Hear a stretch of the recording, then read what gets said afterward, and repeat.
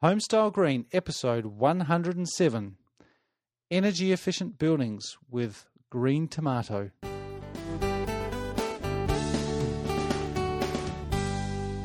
G'day and welcome back to another episode of Homestyle Green. This is the podcast all about inspiring people to make a better place to live. And this week on the show, I've got William Ray, who's the Technical Director for Green Tomato Energy. And among other things, he's actually an Aussie, even though he's living in the UK. And he's become passionate about energy efficiency or just energy in general in buildings. And he's an engineer by training, but has fallen in love with architecture and getting buildings working properly for people. So I think there's quite a lot in common with me, actually, in all of that, as an engineer who grew up in Australia and has kind of fallen into a situation where I'm involved with a lot of architects and working with people to make buildings better for people and for the planet. I had some great feedback recently, thanks to Jacob. Sorry if I'm mispronouncing your name. He listened to an episode a couple of weeks ago about blower door tests with Thomas van Ramsdonk, and he is interested in becoming a tester, an air tightness tester. And if you are at all interested in doing that and getting some training in blower doors and air tightness in general, then I recommend heading over to the Proclima website. And if you'd like to get in touch with Thomas or his team directly, then do drop me a line, drop me an email, matthew@homestylegreen.com, and I can point you in the right direction wherever you are. If you're here in New Zealand, Australia, and also reach out. We've got lots of contacts now across the UK, Europe, and North America as well.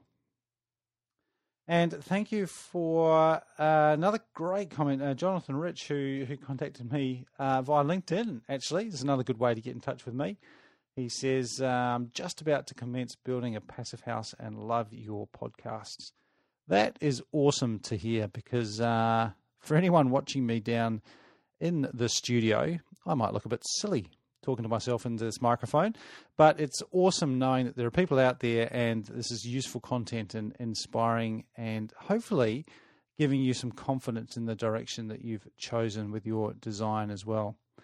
And if you'd like further assistance with that, I'm more than willing to help. In fact, I've helped a few people recently who have been working with a designer or an architect or a builder. They kind of know that they're not going to be satisfied with the building code, and wherever you're building, that's a really good place to start. Don't be satisfied with the local building code. You can go beyond that because the building code is a bare minimum. But if you want some help with what that actually means and some confidence in standing your ground when you have discussions with a designer or an architect or a builder, then get in touch and I'd love to see if I can help you out. Now, before we get into this week's show, just a quick shout out to our awesome sponsors, Nudura and also Proclima. And they are both great products and building systems if you are looking for a home or a building that is going to perform better. Nudura's insulated concrete forms, great, fast, efficient way of building and results in a very strong, resilient house. And if you're at all interested in air tightness or building anywhere close to a passive house standard, then I'd highly recommend going and checking out Proclima. And you can find links to both of them on homestylegreen.com. Now, this is episode 107. You will be able to find all the show notes. They might not be out straight away because I've got quite a lot going on this week, but if you head over to homestylegreen.com/107, sometime in the near future, you will find all the show notes and links to this episode. Now, here is Will talking about his team at Green Tomato and what they get up to. Hope you enjoy. I've got William Ray joining me from Hammersmith in London today. How are you, Will? I'm very well, thank you, Matthew. So, Will, you're the technical director of Green Tomato Energy and been sort of involved in the engineering and technical side of things for a number of years now. Can you tell us firstly, why you do what you do. Well, I really love what I do. I think that's the first thing to say. I mean, I've kind of stumbled into the area of energy and buildings. I sort of originally wanted to get into renewables when I sort of finished my engineering degree. Yep. But since then, really, buildings have become my passion, and I've kind of learned to love architecture and the process of, creating, really fun and interesting buildings, and particularly homes and houses, and, understanding the way they work and trying to create, buildings that work for people. I think it's really, really rewarding to, when you are able to finish a project and create a home that's, comfortable and kind of low energy and sustainable. That's a really great outcome. Even if I can't quite get there with my own home, I can do it vicariously through others. Nice. What's the biggest motivation there? Is it I sense that there's an environmental passion and concern there, but also you're helping people. What's the big driver for you? The environment, definitely. I mean, I guess I've grown up kind of understanding climate change and the challenges of that, maybe where, other people have kind of taken a bit longer to wake up to it. And the motivation to do something that seems, really simple and obvious to do, which is trying to fix our houses, fix our buildings, is the way that I feel like I can contribute to that problem. So that's really a big motivation for me. Awesome. Now I've got to ask you before we go on, Green Tomato, where does the name come from? It was originally generated by the founders of the business, Tom Pakenham and an actor, and they kind of created this idea.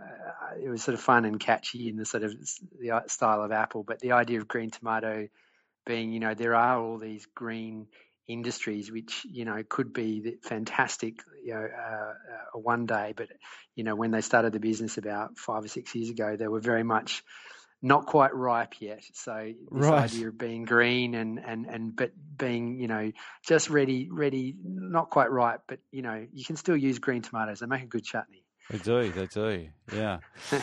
I've got plenty of them in my garden at the moment. Now, we were talking just before about some of the projects that you're involved in. Can you give us a sense of, from your point of view, what's gone wrong with houses and buildings in general? What are the biggest problems that you see with the existing housing stock?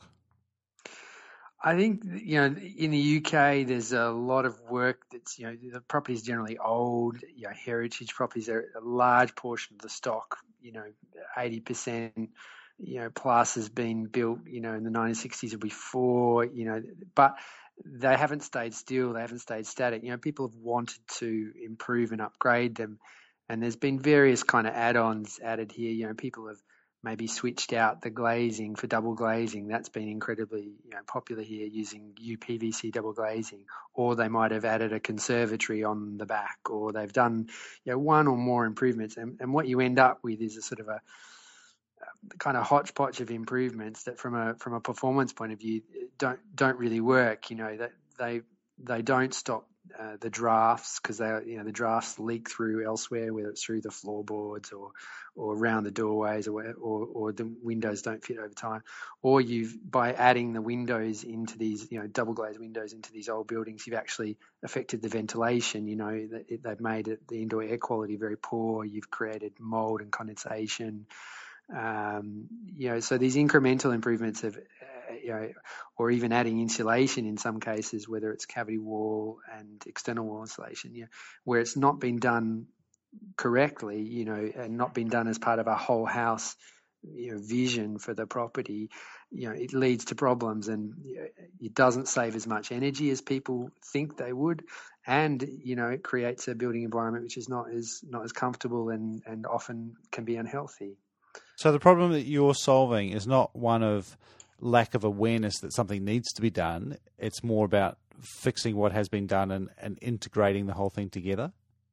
Yeah, I think that's definitely the case. And also kind of, there is an education issue in that you need to overcome with people this idea that, there is a sort of silver bullet, if I just install a new heating control, fancy whiz-bang heating controller, or if I install a double glazing, it's going to fix everything. Because actually, houses are these kind of funny things that everything kind of works together as a system. So you need to kind of look at the house as a whole, and that, getting people to understand how the building kind of works as a whole is our big challenge. I often use the metaphor of a seesaw, and to get a nice comfortable internal temperature, what you're doing is you're adding energy. So you're putting a weight on one end of the seesaw to make up for the person sitting at the other end of the seesaw, which is all the heat losses in the building. But in actual fact, it's not really a seesaw. When you actually turn it on its side, it's actually a very precariously balanced spinning plate sitting on a point. So you see, even if you get that energy balance right, what you might be doing on the other sides is either affecting the moisture in the building and, like I say, causing damp and mold problems, or causing ventilation, indoor air quality problems, which will again be not beneficial for the building or for the people in it. So getting people to understand the kind of the process that we need to go through to make the building work properly as a low energy building that's a bit of education that we need to do. I like your comment on your website that you believe in applying the laws of physics, which is kind of handy. Yeah, the physics do turn out to be quite handy. Who knew? Yeah. Pretty hard to get around as well. Yeah, and that's it. That's exactly it. Is that the first principles approach is the best, and that's where you start from. You can't get past these heat and mass transfer laws, and that's kind of where I come from as an engineer, and where all the other guys that I work with come from in terms of their background. And often people apply things because they've either heard it's the right thing to do, or someone's told them, or they've applied a rule of thumb that they've read somewhere, and they don't understand the physics behind it, and they can end up causing more problems than when they start. And it's why we like, if you like, the passive house approach is quite useful for us, because it does come from that kind of first principles physics ideas. So it's something that we've kind of grown to love and use quite a lot now. The problem I find with physics is that it is logical, and houses and households tend to be more emotional, and the decisions made on a house aren't necessarily logical. How do you combat that? Yeah, it's a good question. I mean, the compromise, in terms of what, where people want to spend their money on a building, is quite interesting, and that it's always, that's down to individuals. That different parts of the household will either want, nice curtains or nice kitchen or nice bathroom, and others will want, efficient or low running cost or nice shiny technology. And it's about balance. And I think it's also about getting people to understand that we're actually meeting their goals of comfort. The physics really can help meet those goals, and it actually adds to the usability and the friendliness of the space. We're never gonna suggest something that's gonna destroy the aesthetics or the kind of function of the building. It's always working within those constraints to create, and actually that's part of the fun and the challenge, is about applying the physics within the constraints. It's about, if you can't touch the outside of a building, as is quite common in the UK, putting insulation on the inside. Now that sounds like a simple exercise of just, we just put some insulation on inside the wall, not and just put the plasterboard over the top. Actually, that's where your physics comes in to help you, because if you do that wrong, then you're going to cause some real problems with the building and with the healthy environment side. So it's saying, it's getting the physics to work with you to achieve the other goals that you want to achieve in the building. Which why that's is quite just fun. On that point? I think it's an interesting one because people feel like to make a house better, you just got to add more insulation. What can go wrong with that? Why can adding insulation to something that wasn't previously insulated cause problems?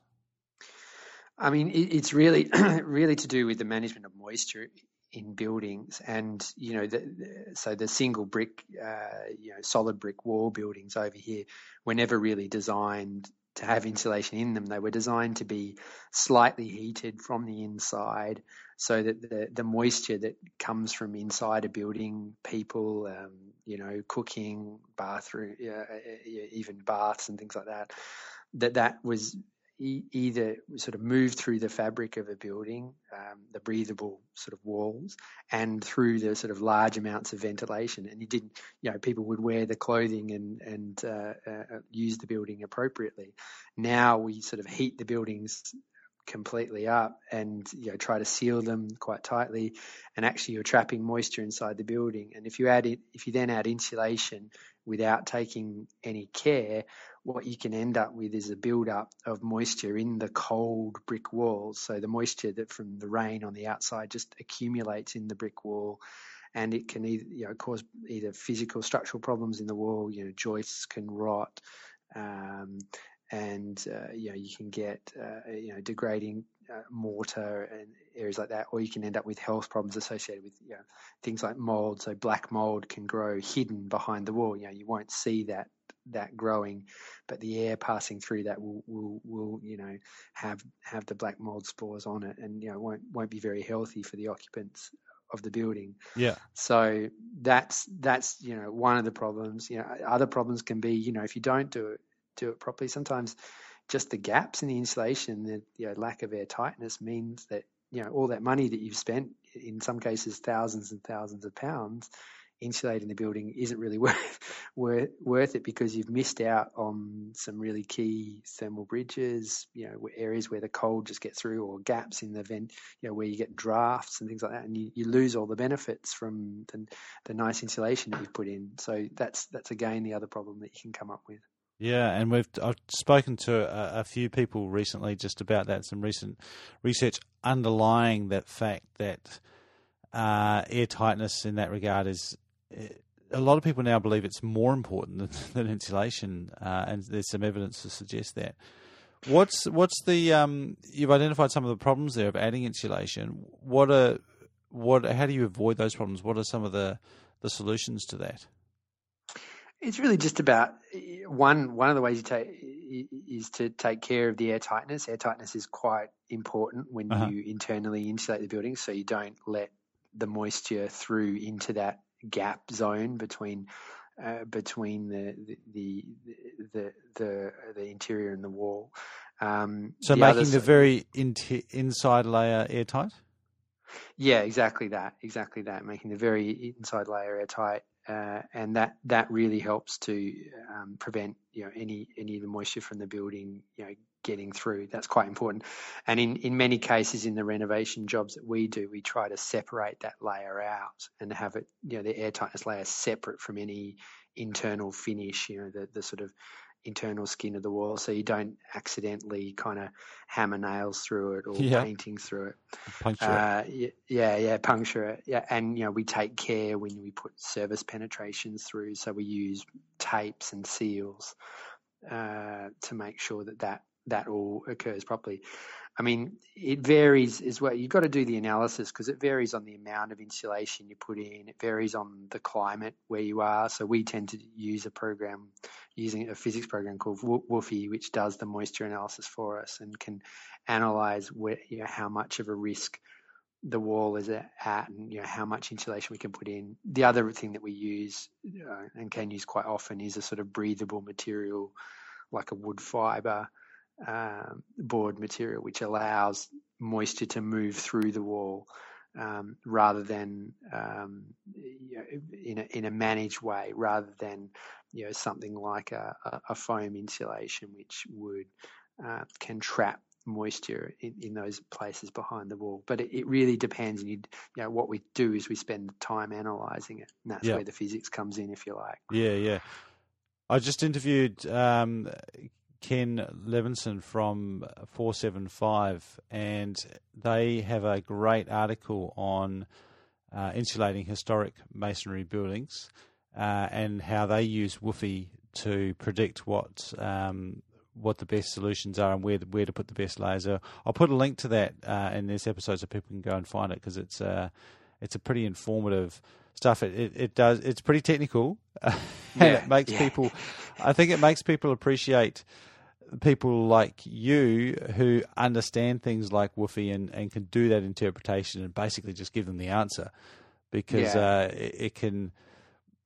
The great thing about WUFI is that it will tell you if things will work or if they won't work, but it won't figure out the answer for you. No, exactly that. And you've got to kind of interpret the results and apply them. And, classic kind of piece of software, it's garbage in, garbage out. If you don't put the right information in, you're going to get some silly numbers out. But, it's interesting. It's something that building professionals, even in Europe, are still learning about how to use it, because, we're doing things to buildings now that we probably weren't, 20 or 30 years ago. So we're really trying to push the envelope, and that's where the challenge and the interesting part comes. And I know those guys, and Ken Levers and the guys in the States, they do a great job over there in terms of what they do. Yeah. So, Will, who's your typical client? You got a lot of stuff going on. You've got solar PV and solar thermal, but we've talked a little bit about passive house and retrofitting. What's the sort of core business and the stuff that you really like to get involved in at Green Tomato? We've got such a wide range of clients. I mean, housing is our big thing. So private clients who are doing major renovations or refurbishments to houses is a big thing for us, and either just providing them, like I say, the design and advice and the consulting services to create low energy or passive house designs. We've done a great little Enofit renovation project in London, which was the first one in London. And that's a great sort of, classic little house extension here. So that's really nice to work with private clients and work with those guys. The solar installation comes from, us working in and around London and noticing that there's a lack of installers around here. So we've just kind of filled that gap really, and luckily we've had nice clients who've kind of referred us on. And then the other part of the other part of the business, which is kind of triple glazed sash windows, which came from the fact that we were doing these renovation projects of old houses, trying to get to low end, passive house standards, and there just wasn't that technology around. We couldn't have it. There was no triple glazed sash windows that the planners would be, there was no triple glazed windows that the planners would be happy with. So we created our own, and so hence that business kind of came out of that. Wow, that's not a easy thing to just go and create your own triple glazed windows. No, exactly. That's something we've worked really hard on, and luckily, very early on we got grants from the innovation authority here, and they helped with the kind of initial R&D on that. But it was a lot of blood, sweat, and tears from the initial founders as well in terms of designing that and trial and error. But we've got a product which is really nice now that we can work with, and we're hoping that we can help retrofit some. I think there's about 5 million buildings built before 1919 here, so they've all got sash windows in one form or another. So we'd like to retrofit a few of those if we could. Are they made locally? Yeah, we make them in the UK, just near Cambridge, and they're timber made by a guy who I think knows more about windows than I know probably about anything, which is quite amazing, really. He's a fantastic joiner, and they've got a great little thing. So we've got a nice little partnership with those guys, and yeah, it's really interesting. But I think the fun thing for us now is that we're starting to take our knowledge from individual houses and private homeowners out to people who are doing things on a bigger scale. So people who provide social housing in the UK and are building new or renovating their social housing stock. So instead of doing things to one house, we're starting to do things to 20, 30, 40, 50 houses, and that's really exciting for me, where we can achieve some sort of scale with developers and social housing providers, and that's start really to have an impact. Yeah, and even on the new build side, getting down to passive house standards with larger scale new builds, which is really, I think that's good. That's good fun as well, and using some new methods of construction as well, like cross-laminated timber. Yeah. Hey, before we wrap up, someone starting out on a project, let's take a renovation project. What would be the top 3 priorities of improvement that you would recommend for them? Well, the first thing is, I think, you've got to work with someone who is kind of prepared to look at the building physics of the place. I think that's really important. Working with someone who's prepared to understand the building and run the numbers for you. Yep. We can't make it everywhere in the world, but there are plenty of people all over the place who have this similar skills and capabilities. I think that's probably the most important thing. And even on the other side of it, on the installation side, is finding contractors who are pragmatic enough probably to change the way they've done things before, and install things, do things differently and do things to a decent quality level. So it's the people side of the project that's funnily enough probably the hardest challenge most of the time. Yeah, right. And so that's my top tip, is work with good people. Yeah. The second tip would really be to take a lot of care around the specification of insulation. So look at the continuity of insulation across the building, because if you get that wrong, you're wasting your money really. And so looking at the fabric of the building, getting the insulation right, getting it continuous and all the way across the building, that's going to have the biggest impact, I think. And when you combine that with a good focus on air tightness, you're going to have a great building envelope. Nice.